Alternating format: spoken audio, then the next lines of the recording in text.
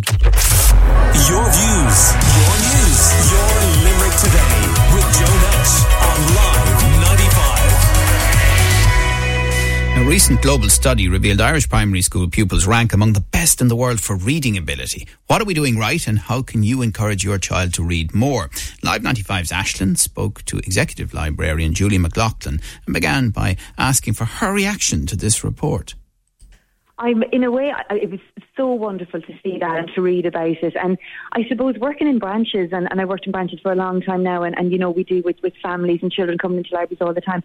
Not surprised, really, in a way. There's a huge appetite out there for reading different types of material, whether you're reading books or you're reading online. There's a great appetite for it. But it's lovely to see, because I think, you know, for parents maybe who are thinking, is my child reading enough? Are they reading well enough?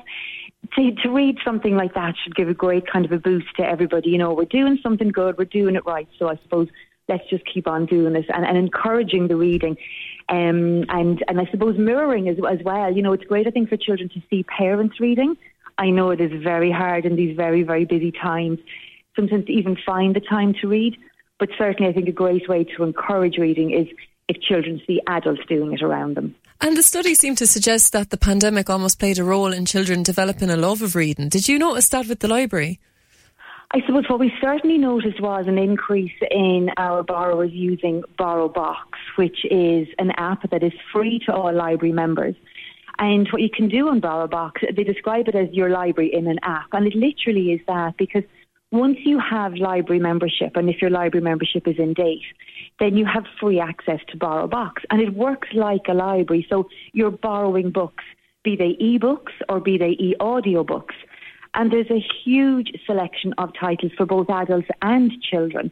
So I suppose we would have noticed a huge increase in that, because our borrowers weren't able to come into our library branches because we were closed, but clearly wanted to carry on reading, both adults and children alike. So BorrowBox would have allowed them to do that. And we would have seen a great increase in that. And anecdotally then people would have said to us after, so look, BorrowBox was great, you know, it was great to still have access to books while the libraries were closed. So I can see how it could, and I suppose as well with online teaching and children doing that, they maybe turn to libraries they might have had at home as well, maybe books they mightn't have thought about before, but they had more time maybe to explore what might have been on their own shelves at home and give that a read as well. And I know a lot of parents listening, they'd absolutely love their children to have a love of reading because it's so beneficial. I'm wondering, what age do children tend to get into books? What tends to be the age that they, I suppose, develop their love of reading? You know, we'd often say it's never really too young to encourage that. I mean, even if your smallies are at home and they're not at a stage where they can actually read themselves, it's never too early to have them sitting down on the couch or sitting down on the bed at bedtime and have a book open between you. And nobody even needs to read the text of the book. You can make up your own story together from the pictures. They can make up a story for you, or if you want to read the text, that's fine. But, you know, just even getting used to having a book, turning to a book at different times of the day. And we'd often get parents ask, you know, but what books?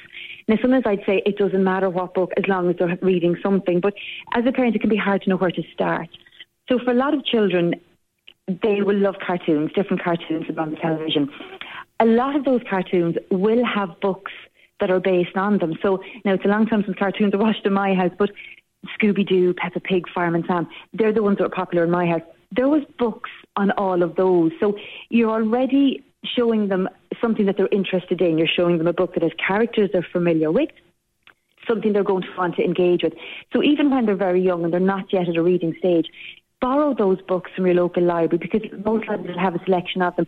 Bring them home, sit down with them, and already, like I say, the child's invested because you're opening up a book that has characters that they already love from television and know. And even, like I say, if no one's reading the text of the book, make up your own story together. Because I suppose when they do hit school, they're going to automatically be given readers anyway from the teacher to encourage their reading, and a lot of those readers are graded. But it's great to have that love of reading and books built up if you can before that. And what are the series that tend to get children into reading? Because often it's the likes of Harry Potter that just starts this love. What do you notice in the library that children around that age tend to engage with the most? What are the most popular titles? I suppose Harry Potter is always never going to be popular, isn't it? And it's great to see that the younger children now even coming to it. And the great thing for them is because all the books are written, they can go from one book to the next to the next. Because children do love a series, and I think they love reading things in order as well. What we're finding popular at the moment is there was a series on BBC recently, I think, called His Dark Materials. So that's a series based on books by Philip Pullman. So all of a sudden we have people coming in looking for not only that particular book, but other books that he has written as well. I think sometimes it can be very daunting for some children maybe to be faced with a book that has a lot of text in it. So we do find that the illustrated books, the graphic novels, they're very, very popular because what you have is you've got the text broken up with the illustrations. So children aren't faced with a page of text and feeling overwhelmed by it. And of course, the illustrations as well can tell their own story. So the Dogman series by Dav Pilkey, always very, very popular. Big Nate by Lincoln Pierce, again, very, very popular. Because like we say, what they're doing is they're age appropriate in terms of the reading level, but you're not facing children with pages of text that can be overwhelming for some. And they don't want to, to read a book that's just full of text.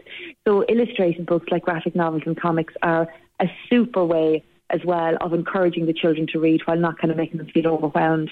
And there's another actually lovely series, I think book 2 has just come out very recently. And it's maybe for the slightly older child, maybe 9 to 12. But she's an Irish author. Her name is Aoife Dooley. And her first book was called Frankie's World, and it's based on her own real-life experiences of autism. And it's a graphic novel again, and super great book, and really kind of engages with the children. And she's just published number 2 now. It's called Finding My Voice. So we do find a lot of those graphic novels are very popular at the moment. That's Julie McLaughlin, their executive librarian, chatting to Live 95's Aisling. And it's very interesting that this recent global study revealed that Irish primary school students rank among the best in the world for reading ability. We have a tendency to criticise ourselves a lot, but that's definitely something to be celebrated. Your views, your news, your